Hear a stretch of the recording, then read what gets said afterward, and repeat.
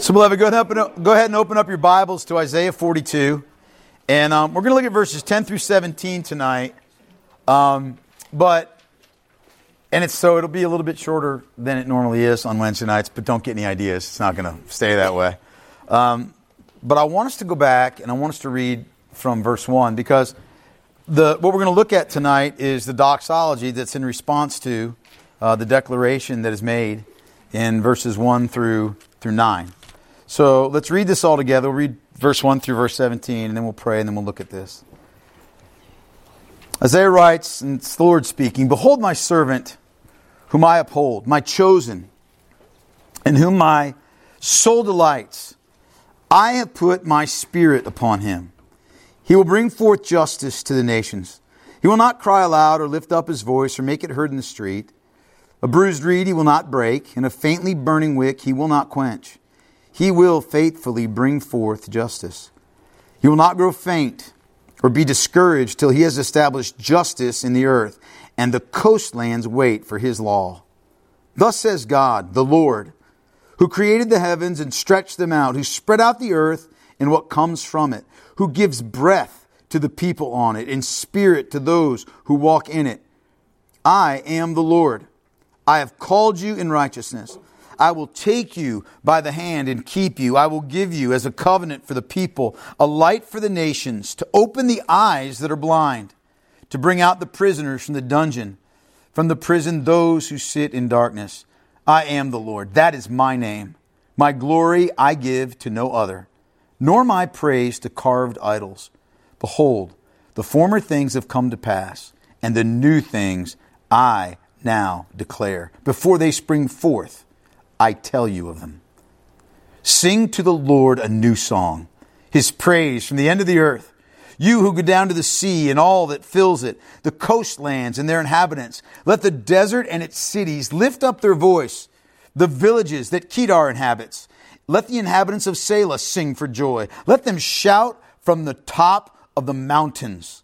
Let them give glory to the Lord and declare his praise in the coastlands. The Lord goes out like a mighty man, like a man of war. He stirs up his zeal. He cries out, he shouts aloud. He shows himself mighty against his foes. For a long time I have held my peace. I have kept still and restrained myself. Now I will cry out like a woman in labor. I will gasp and pant. I will lay waste mountains and hills and dry up all their vegetation. I will turn the rivers into islands and dry up the pools. And I will lead the blind in a way that they do not know. In paths that they have not known, I will guide them. I will turn the darkness before them into light, the rough places into level ground. These are the things I do, and I do not forsake them. They are turned back and utterly put to shame who trust in carved idols, who say to metal images, you are our gods. Wow, let's pray. Father, we ought to be a joyful singing people when we consider everything that you have accomplished for the praise of your glory and for our redemption. Father, that you would send forth your chosen servant, the Lord Jesus Christ, to do what we could not do, to be what we could never be, to accomplish on our behalf what we could never accomplish. Lord God, that you have sent your Son to be the propitiation for our sins. Lord God, so that we might be made the righteousness of God in him. That is something, Lord God, that should never become commonplace to us. And forgive us when it does. Forgive us when the work of redemption does not occupy the place in our hearts and our minds that it ought to. When Christ does not hold the primacy of place that he should have in our hearts. When, Lord God, we are not overcome with praise and with just adoration of your great glory. Thank you, Lord God, that you have accomplished it all, that you're the one who's done it, that your redemption of us was a very personal thing, and it is a very personal thing, that, Lord God, you didn't accomplish our salvation, by some esoteric means, by some, theoretical means. Lord, you accomplished it at the giving of your Son. And Lord Jesus, you won our salvation on a field of battle that we couldn't even imagine. So we thank you and we give you praise. I pray, Lord, that as we just consider these words tonight, you will create within our hearts a great desire to worship you as we should. That, Lord God, you would create within us an even deeper trust in you. Lord, that we would not be dismayed or disheartened or discouraged as we live in this world. But the Father, we would live here with the confidence that we belong to the one who has won the ultimate battle. And Lord, it will be revealed one day for every single eye to see. Every single eye to see. And Lord, everyone will confess. Everyone will confess. Lord God, whether it's in great joy as those who have been redeemed, or Father God, in anguish as those who have been vanquished, all will confess that Jesus is Lord to the glory of God the Father. So Lord, let us do it gladly now. I praise you for this time. I pray, Lord God, that you would grant me just the unction of your Spirit to clearly teach this text. Father, that you would give life to these words that I'm going to speak, and that, Father God, by your Spirit, you would awaken the hearts of everybody here to receive these words with gladness. And I pray it in Jesus' name. Amen.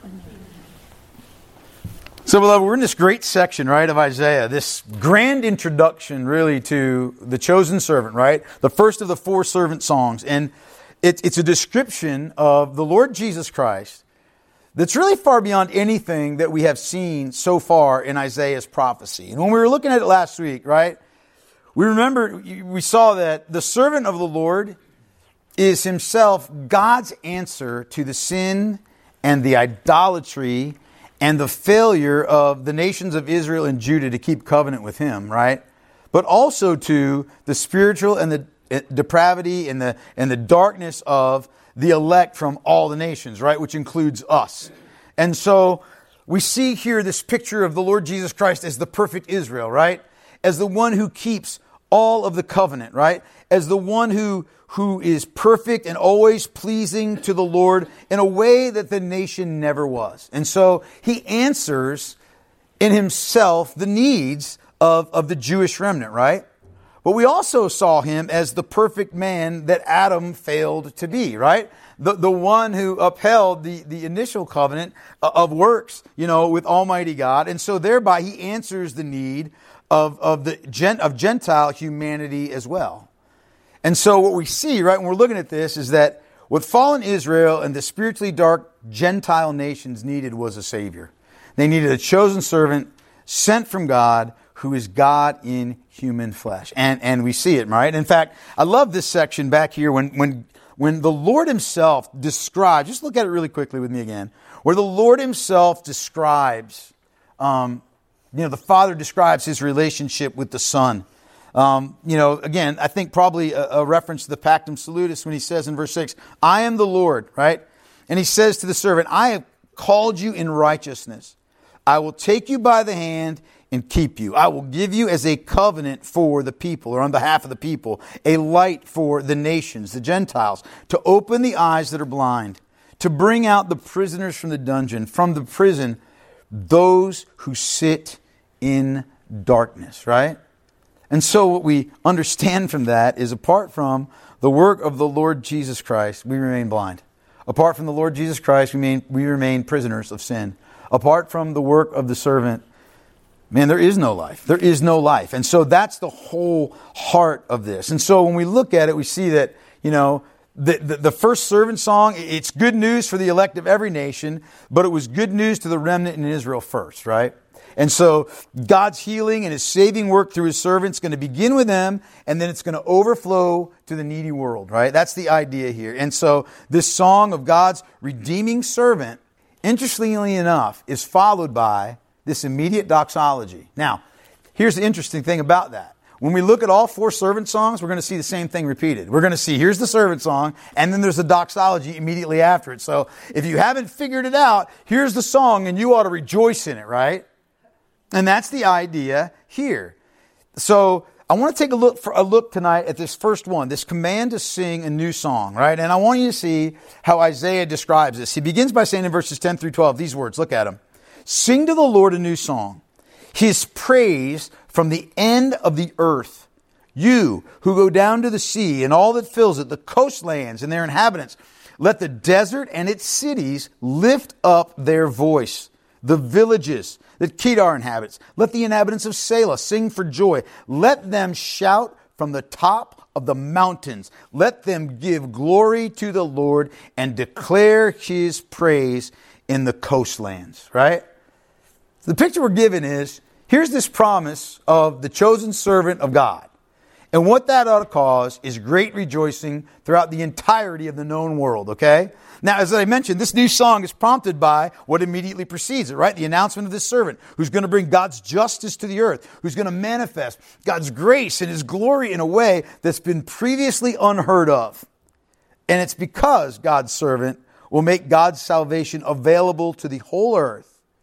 That's the reason that the prophet is caught up in this whirlwind of joy and praise that calls on earth's inhabitants to join with him in singing, right? We see this, for instance, with Paul, right? When we get to the doxology in Romans chapter 11, verses 33 through 36, he gets done describing the glory of God's redemptive work, the wonders of the gospel in intricate detail, and it immediately leads him to a song of praise, right? It immediately leads him to rejoice from the heart, right? And you see, I want you to notice here the progression that Isaiah goes through as his call to praise moves from the ends of the earth to the interior of the earth, right? In other words, look at it. It starts with the end of the earth, right? And then the sea and the coastlands and then the deserts and the cities and then the villages and then the mountains, the regions that are far off and close at hand, Kedar and Selah. People everywhere are called to join in this song of praise, whether they're on the furthest seas or they're in the highest mountains, right? Everybody is called to give praise. Now I want to give some definition to those words, praise and glory, okay? That word praise is a word that describes a song that declares the deeds and the attributes of God, okay? Like a praise song deliberately focuses on the deeds and the attributes of God. That's a key part in understanding this, okay? So it's not like, sometimes when you turn on Spirit FM, if you do that, I don't, but if you do, you listen to some of those songs, right? And you're not even sure what they are. Isn't that true? Sometimes I listen to those songs and I'm like, is this guy singing to Jesus or is he singing to a girl? Or vice versa, And the songs become more about me and how you make me feel. And, all the things that I can do because of you, right? And all of that other stuff. But what the idea of a praise song is that it's a song that declares the deeds and the attributes of God, not you. Not you, right? And then the other thing is that we're all called to give glory to the Lord. And that idea of a song of glory is a song of his honor, a song of his splendor, a song of his abundance and his riches, a song of his weightiness and his gravitas as the one true God. That's the idea. So the key thing to see here is that these songs are not about the people who are singing it. They're entirely focused on Almighty God, right? And the specific song that it's described here, or that is called for here, is a new song. And throughout Scripture, the idea of a new song is one of salvation and redemption. And lots of times it carries with it some sort of eschatological tones. In other words, lots of times new songs will talk not only about salvation and redemption, but end times and final judgment and the consummation of the eternal kingdom, right? And so at the very least, what we can say is this praise refers to, at least in this small perspective, it would refer to the judgments of God against the nation of Babylon that lead to the promised return from exile of his people, his remnant, right? Because never in history had any people returned to their homeland from either an Assyrian or a Babylonian exile. And so in that sense, God's rescue of the remnant would be a new thing, calling for a new song, right? But clearly, there's more in view here than simply the return from the exile, as awesome as that is, right? That return matters, but the reason it matters is because it heralds a deliverance whose ultimate implications are worldwide, right? In other words, there's no creator but the Lord, and therefore there's no redeemer but the Lord, right? And if he has shown himself to be faithful and gracious to the remnant in Israel, he will indeed show himself to be faithful and gracious to the elect from the whole world. And so the idea is that deserves a song of praise. That deserves a song of praise that has never been heard before. And I want us to think about this for a second, right? This whole idea of singing and why do we sing? Have you ever wondered why it is that the Christian faith is a singing faith, right? A lot of faiths around the world are not. They might be chanting faiths. They might be, groaning faiths. They might be, I don't know what else moaning faiths, but they are not singing faiths, right? Christian faith is a singing faith. Why is that? Well, I just want to bring to your attention three things, really. First, that singing is proclamation, that it's declaration, and that it's encouragement, okay? So think with me about this, right? Singing is, first of all, proclamation, right? The people of God, when you read through Scripture, right?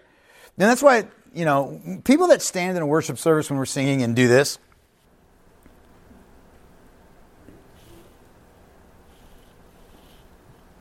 or who sit, and bury their heads down like this, I'm not saying that there's not times for that, but who do it repeatedly, or who are flipping through their Bibles, or looking at the bulletin, or whatever else, right? I don't understand that heart. I don't get it. And the reason I don't get it is because Scripture is very clear about the commands to praise God, right? We have always been, the people of God have always been instructed and commanded and encouraged to sing God's praise. For instance, Psalm 30, right? Starting in verse 4. Sing praises to the Lord, O you his saints, and give thanks to his holy name.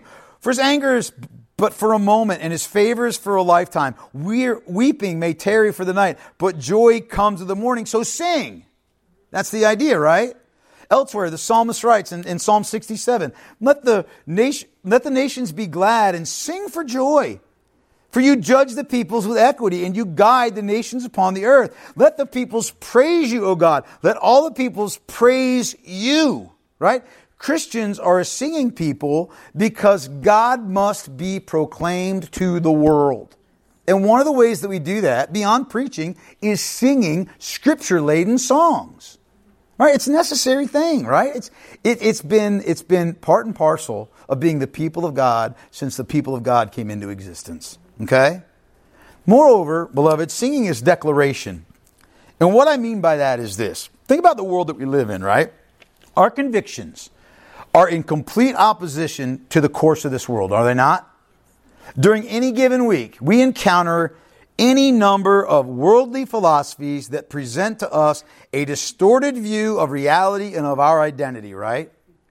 But when we sing together as the people of God, we are exposing and rejecting the lies of this world. When we sing of this one true God, right? It is our determined and deliberate defiance of the distortions and the lies of this world. That's what it is. To confess Jesus is Lord, right, when we get saved, is to forsake all other masters, right? But to sing Jesus is Lord is to join the battle cry of saints across the globe in declaring our faith and our hope is in our identity is rooted in God the Father, in our Lord Jesus Christ, and in our union with the Holy Spirit, right? We declare who God is and that we belong to Him, right? And then the third thing is this. Singing is encouragement, right? Think about what Paul writes over in Colossians 3:16 when he says this. Let the word of Christ dwell in you richly, teaching and admonishing one another in all wisdom. Okay? That's one way you do it, right? Through the preaching. Singing psalms and hymns and spiritual songs with thankfulness in your hearts to God, right? Here's the deal. If we want the word of God to dwell in us richly, not only do we gather, right, to hear the word of God preached, but we gather to teach and to remind one another of the truth of God through singing. See that? We're not singing alone, right? And neither are we living the Christian life alone. So when we sing together, here's what we're doing. We're singing vertically to our heavenly Lord, right? But we're also singing horizontally to one another and encouraging one another in the truth, right? It's a simple way that we edify one another, just by singing scripturally truthful songs. So when you're tempted not to sing, even if your voice is horrible, God doesn't care. God is the one who gave you that voice. Right? No, seriously. Like sometimes people say, like, I don't sing because my voice is terrible. Well, God gave you that voice. It's the one you're stuck with. Do the best you can. Right? I mean, just do it. Right? Yeah, Jesse. I was thinking what you just said was a very good refutation of Reformed emphasis in so many churches. Is so bent one way as if there's an audience of one. Yeah. That's false. Right. Our primary audience is God. But there's a secondary audience, or a secondary benefactor of our praise. And that's the body of Christ, right? So here's the deal, right? Singing, beloved, is essential to honoring God and to encouraging one another. So let's do it, right? But here I want us to see the immediate cause of the praise is what? It's the recognition that although God may often appear to be silent and inactive, He is anything but, right? I mean, that was the whole thing. Like when the remnant was in Babylon, they're like, man, how can this ever come to pass? And God's like, don't worry, I've got it. I've had it since before creation, right? At the right time, in the right circumstance, God bursts forth on behalf of His own. And there's no difficulty. Neither the seeming, strength of His foes, nor the weakness of His people that presents the slightest hindrance to His faithful and gracious actions. And here's why. The reason is this. It's because, as verses 13 through 16 tell us, the Lord is a warrior and a redeemer. Right? Now, I got to confess, being a kid growing up, I was always really partial to superheroes. I loved superheroes, right? Like, from the earliest that I can remember, I was a Batman fan, right? And I think it might be partially genetic. Like, the first time Sam ever saw a Batman figure, right? And he had never been exposed to Batman at all. The first time he saw a Batman figure, he was like, oh, that's cool, right? And it was at another kid's birthday party, and I'm glad he didn't fleece it. He didn't steal it, thank God. But so this description of the Lord as a warrior to me is one of those ones that I love this description. I love the description of God as shepherd, don't get me wrong. But man, I love the description of God as a warrior, right? And I want us to just look at it. The imagery here is awesome. Verse 13. Isaiah says, the Lord goes out like a mighty man. Like a man of war, He stirs up His zeal. He cries out. He shouts aloud. He shows Himself mighty against His foes. Oh, I love that, right?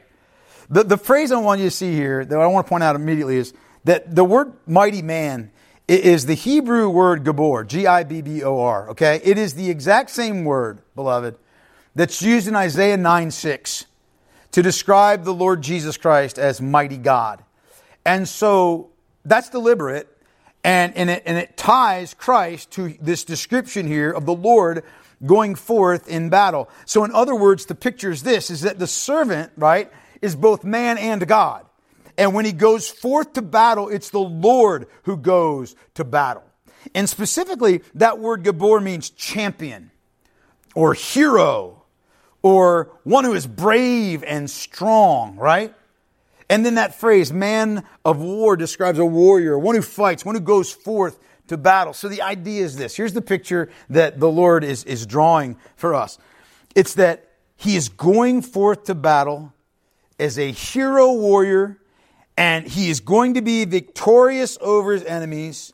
And in fact, that comparison of the Lord to a warrior is in fact one of the oldest ones in the Bible, right? Psalm 24 verse 8 says, who is this King of glory? The Lord, strong and mighty. The Lord, mighty in battle, right? That's a reference to Christ. He's the God of gods and Lord of lords, the great, the mighty, and the awesome God, Deuteronomy 10:17, who fights on behalf of His people. In Proverbs 21, starting at verse 30, says, no wisdom, no understanding, no counsel can avail against the Lord. The horse is made ready for the day of battle, but the victory belongs to the Lord. I love that. That is, whenever I start looking at the garbage that's going on in our world, and I do daily, and then I chastise myself for wasting my time, right? I continually remind myself that our God is a mighty man of war. That the Lord Jesus Christ is the mighty God. And everyone is going to give an answer to Him. And I praise God for that reality, right? But I want us to say a couple more things. The picture of God here as a warrior preparing for battle is one of those sort of universal kinds of imageries, right? And the picture's familiar, like in any culture that you can relate to this, right? The warrior, first stirs up his zeal, right? He puts himself in that right frame of mind. He considers all the wrongs that the enemy has done to him and to those whom he loves. And then he sets his mind for all that he's going to have to face in the battle, for everything that he's going to have to overcome. And then he steps onto, that field, the field of battle, focused on rescuing and saving his people. And at the moment of attack, he lets out sort of that great cry, right? Both to fortify himself and to terrify his opponents, right? And then he displays his might, prevailing over them by his irresistible power, right? The Lord is a warrior, right? And so this announcement of the servant prompts this hymn of praise because of God's saving activity. Only here's the interesting thing, right? When we consider the saving activity of the Lord Jesus Christ, it's in two parts, isn't it? It's in two parts, right? When he first appeared, this mighty delivering warrior appeared to destroy the enemies of God. At first, the blood that stained his garments was his own, right? It was his own. The redemption of his people required the shedding of his own blood. And so he takes on himself the sins of God's people and in his own death destroys those sins and triumphs over Satan, right? But when he comes again, the blood that stains his garments will be that of his foes. When he is announced and revealed from heaven as the King of Kings and the Lord of Lords. And so there's a two-part, picture of this saving work of Almighty God through the Lord Jesus Christ, but it will be done. And then notice the imagery shifts somewhat, right? Not somewhat, it shifts a lot. It shifts to a woman giving birth, right? But the intensity is still the same, right? And the Lord himself speaks. Look what he says. For a long time I have held my peace. I have kept still and restrained myself. Now I will cry out like a woman in labor. I will gasp and pant, right? The picture here, right, is that of God's heart for his people. And it gives us a sense both of his urgency and his divine convictions. I want you to see this. It's not just a promise that God will fight for his people. It's his own promise, right? That he's going to bring to pass. And so God's own self-restraint. Think about this for a moment, right? Think about the restraint of God from the moment of the fall in the Garden of Eden until the perfect timing in which he sent his Son. That's great restraint, isn't it? Think about the great restraint of Almighty God from the time that sinful man has put Christ to death. He's risen from the dead. He's ascended unto the Father's right hand until the day of the full and coming judgment. That is great restraint, right? But the idea here is that self-restraint will come to an end. And he'll no longer hold his peace, but he will bring his purpose to full accomplishment. The idea is like a woman in labor, right? Who brings forth her child at the proper time, right? With irresistible strength and labor, right? God will do the same, right? That's the idea here. And the result will be an entirely new world order. Look at it. It'll be a transformation of things from what they are now. Look what he says in verse 15. I will lay waste mountains and hills and dry up their vegetation. I will turn the rivers into islands and dry up the pools. Now what's he saying there? What's the picture? Is this a literal thing? No, it's figurative. The mountains and the hills and the vegetation, the rivers and the pools. It's not meant to be taken literally. What they are, those things are images of everything that man considers to be solid and secure in the earth, right? We count on these things. The point, though, is this, is that nothing will be able to obstruct God's acting in salvation. Nothing will be able to prevent his mighty hand from moving, right? And nothing is so secure as his declared love for his people. And we see the heart of that declared love in verse 16. Look what he says. He says, and I will lead the blind in a way that they do not know. In paths that they have not known, I will guide them. I will turn the darkness before them into light, the rough places into level ground. These are the things I do, and I do not forsake them. I want you to, now you know where I'm going with this, probably, most of you. But I want you to notice here that deliverance can only be accomplished by the God who will not forsake his people. And look with me at the personal language of redemption. That is of what God will do. Look what he says. I will lead, right? I will guide. I will turn. The things I do not forsake them. The idea is God is personally involved in the redemption of his people, right? It's not a proxy thing. It's not done from far off. It's not just sending a messenger that's unrelated. It is God himself who acts, right? And look at this, what he says. God will lead his people, those who heretofore have been blind, he's going to give sight.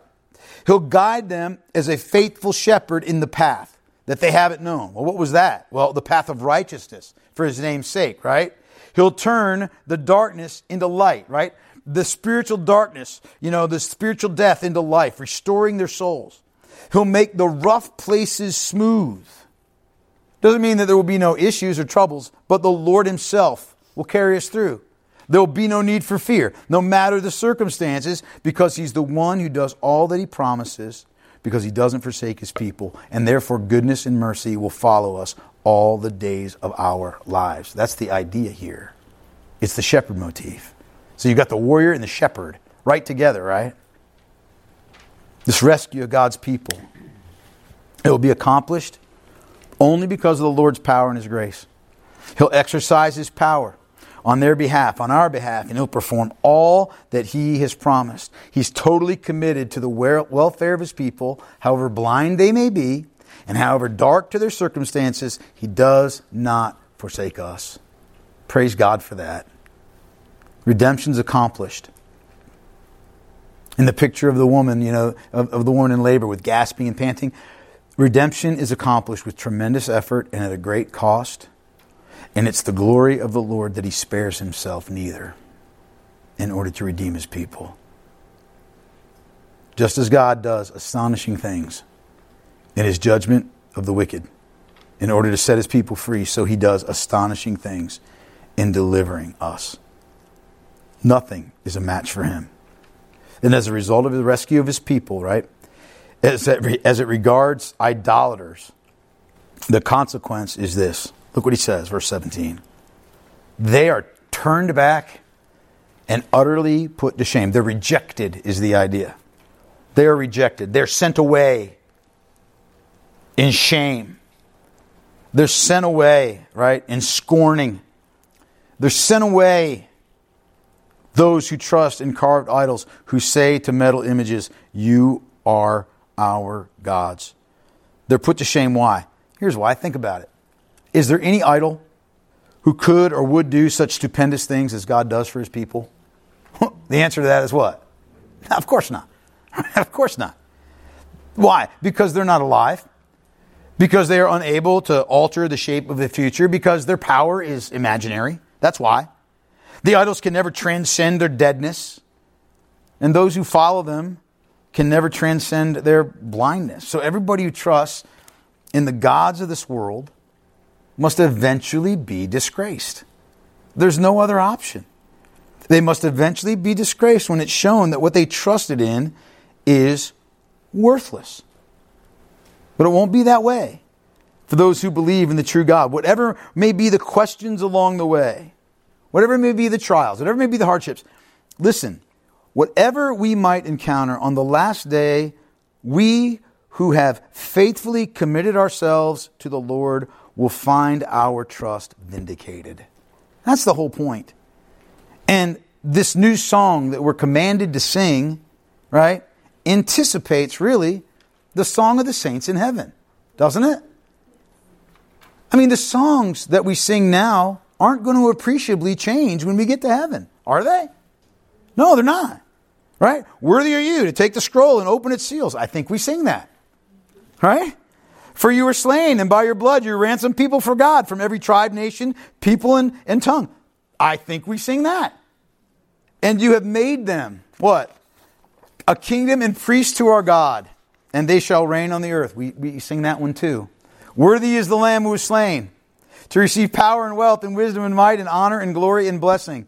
Those words sound familiar, right? Those are the words of the new song. So the good news is this, right? We don't have to be discouraged or intimidated by any kind of power that we see out there, whether it's political or economic or military or spiritual. Our God is defined here as an awesome, conquering warrior. A God who will bring justice to the nations. And so our calling is to respond to this in the same way as Isaiah did, with praise and with worship and with adoration that honors the Lord for who He is and what He does. Right? That's it. I'll close with these words from Charles Spurgeon. I think they're great. He says, in this world we cannot guess in which way deliverance can possibly come to us, but the Lord knows. And He will lead us till we shall have escaped every danger. Happy are those who place their hand in that of the great guide and leave their way and themselves entirely with Him. He will bring them all the way. And when He has brought them home to glory and has opened their eyes to see the way by which He has led them, what a song of gratitude will they sing unto their great benefactor. Amen. Your thoughts? Anything from this text? Yeah. I just am picturing Christ as the King of all kings. Like, what a king we have. And I think about kings would rally the troops. Mm-hmm. And they would feed off of their zeal and their compassion. True. And you think people like George Washington crossing the Delaware or William Wallace in the Well, I knew you were going to mention William Wallace. I knew it. Think of like just how could you not Freedom with that much power and might and glory and majesty and all that. Yeah, I agree, man. Absolutely. after it. Yeah, I know. I agree. I mean, it's hard. I don't know how you remain unzealous when you see the zeal of the Lord, right? It's hard to do. I mean, people do it, but I don't know how you do it. You know. Yeah, Pete, go ahead. So, I was talking about this with Rebecca this past week, and I said, you know how, for those of you who watched like all the Avengers movie, and it took 12 years to get to that scene in Endgame where Captain America says, "Avengers assemble," and I'm like, imagine that was actually real and wasn't just some movie scene. The glory of Christ defeating His foe is going to make that look like a faint memory. Oh, yeah. Like, we won't even think of that. And the fact is that while He's rallying His army, we're going to watch Him put His foe to death. Yeah. Not us. We're not, we're in the fight here, but at that moment, He's crushing. Yes. Yeah, you know, here's the truth. Any good movie steals all of its themes from the Bible. Mm-hmm. That's just the facts, man. Even Rocky. I mean, seriously, Rocky rips off, the scriptural theme, like all of them, right? I mean, you can just go right down the line. Jesse, what were you going to say, bro?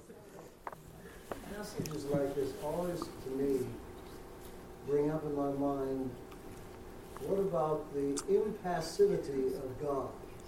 That God has no emotions, which I think is false. Yeah.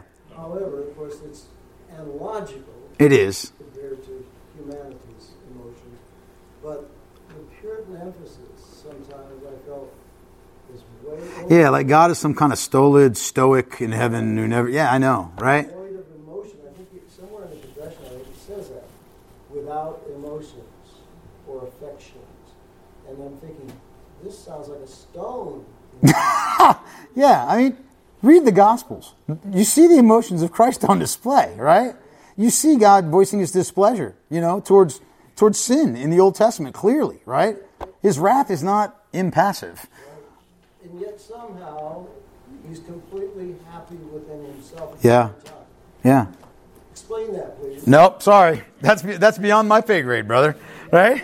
Imagine the facial expressions as Jesus is sitting there gritting His teeth, braiding a whip about her feet. Right. Yeah, there's such thing as righteous anger, and Jesus possessed it. He also possessed incredible love, right? Wondrous mercy, incredible compassion. Like, those are not void of emotion. Like, action minus emotion is hypocrisy, right? We talk about that a lot. So, all right, Jake, will you pray? All right, thanks. Father God, thank you for bringing us here as your people, as your children, as those of you redeemed, to hear your word preached and taught,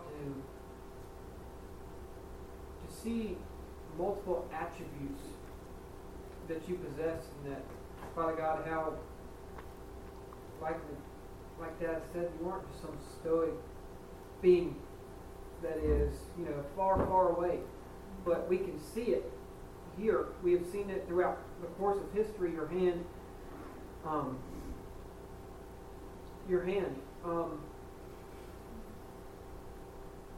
and I thank you for it. I thank you for it that you are a God that is very real, Father God, that is involved with the intricacies of each of our personal lives on an everyday basis. Yeah. And you're a God that deserves the utmost glory, the utmost praise, Father God, the devotion of our hearts. Yeah. And I pray that you are our primacy from beginning to end, from first to last, from the rising thoughts to the thoughts before we go to bed. I pray that you are the primacy of each heart here in this room, and for each heart in the entirety of our body, Father God. And I pray, Lord, as we pray that our hearts would be aligned with your will. That we know that you hear our prayers, each of our prayers, our individual prayers, Father God, and you answer them in accordance with your will, and whatever brings you the most glory, and whatever you deem fit. Yeah. So I pray, Father God, that as we pray, that we wouldn't be distracted by thoughts about work, thoughts about what's going on in our lives, but we would just be completely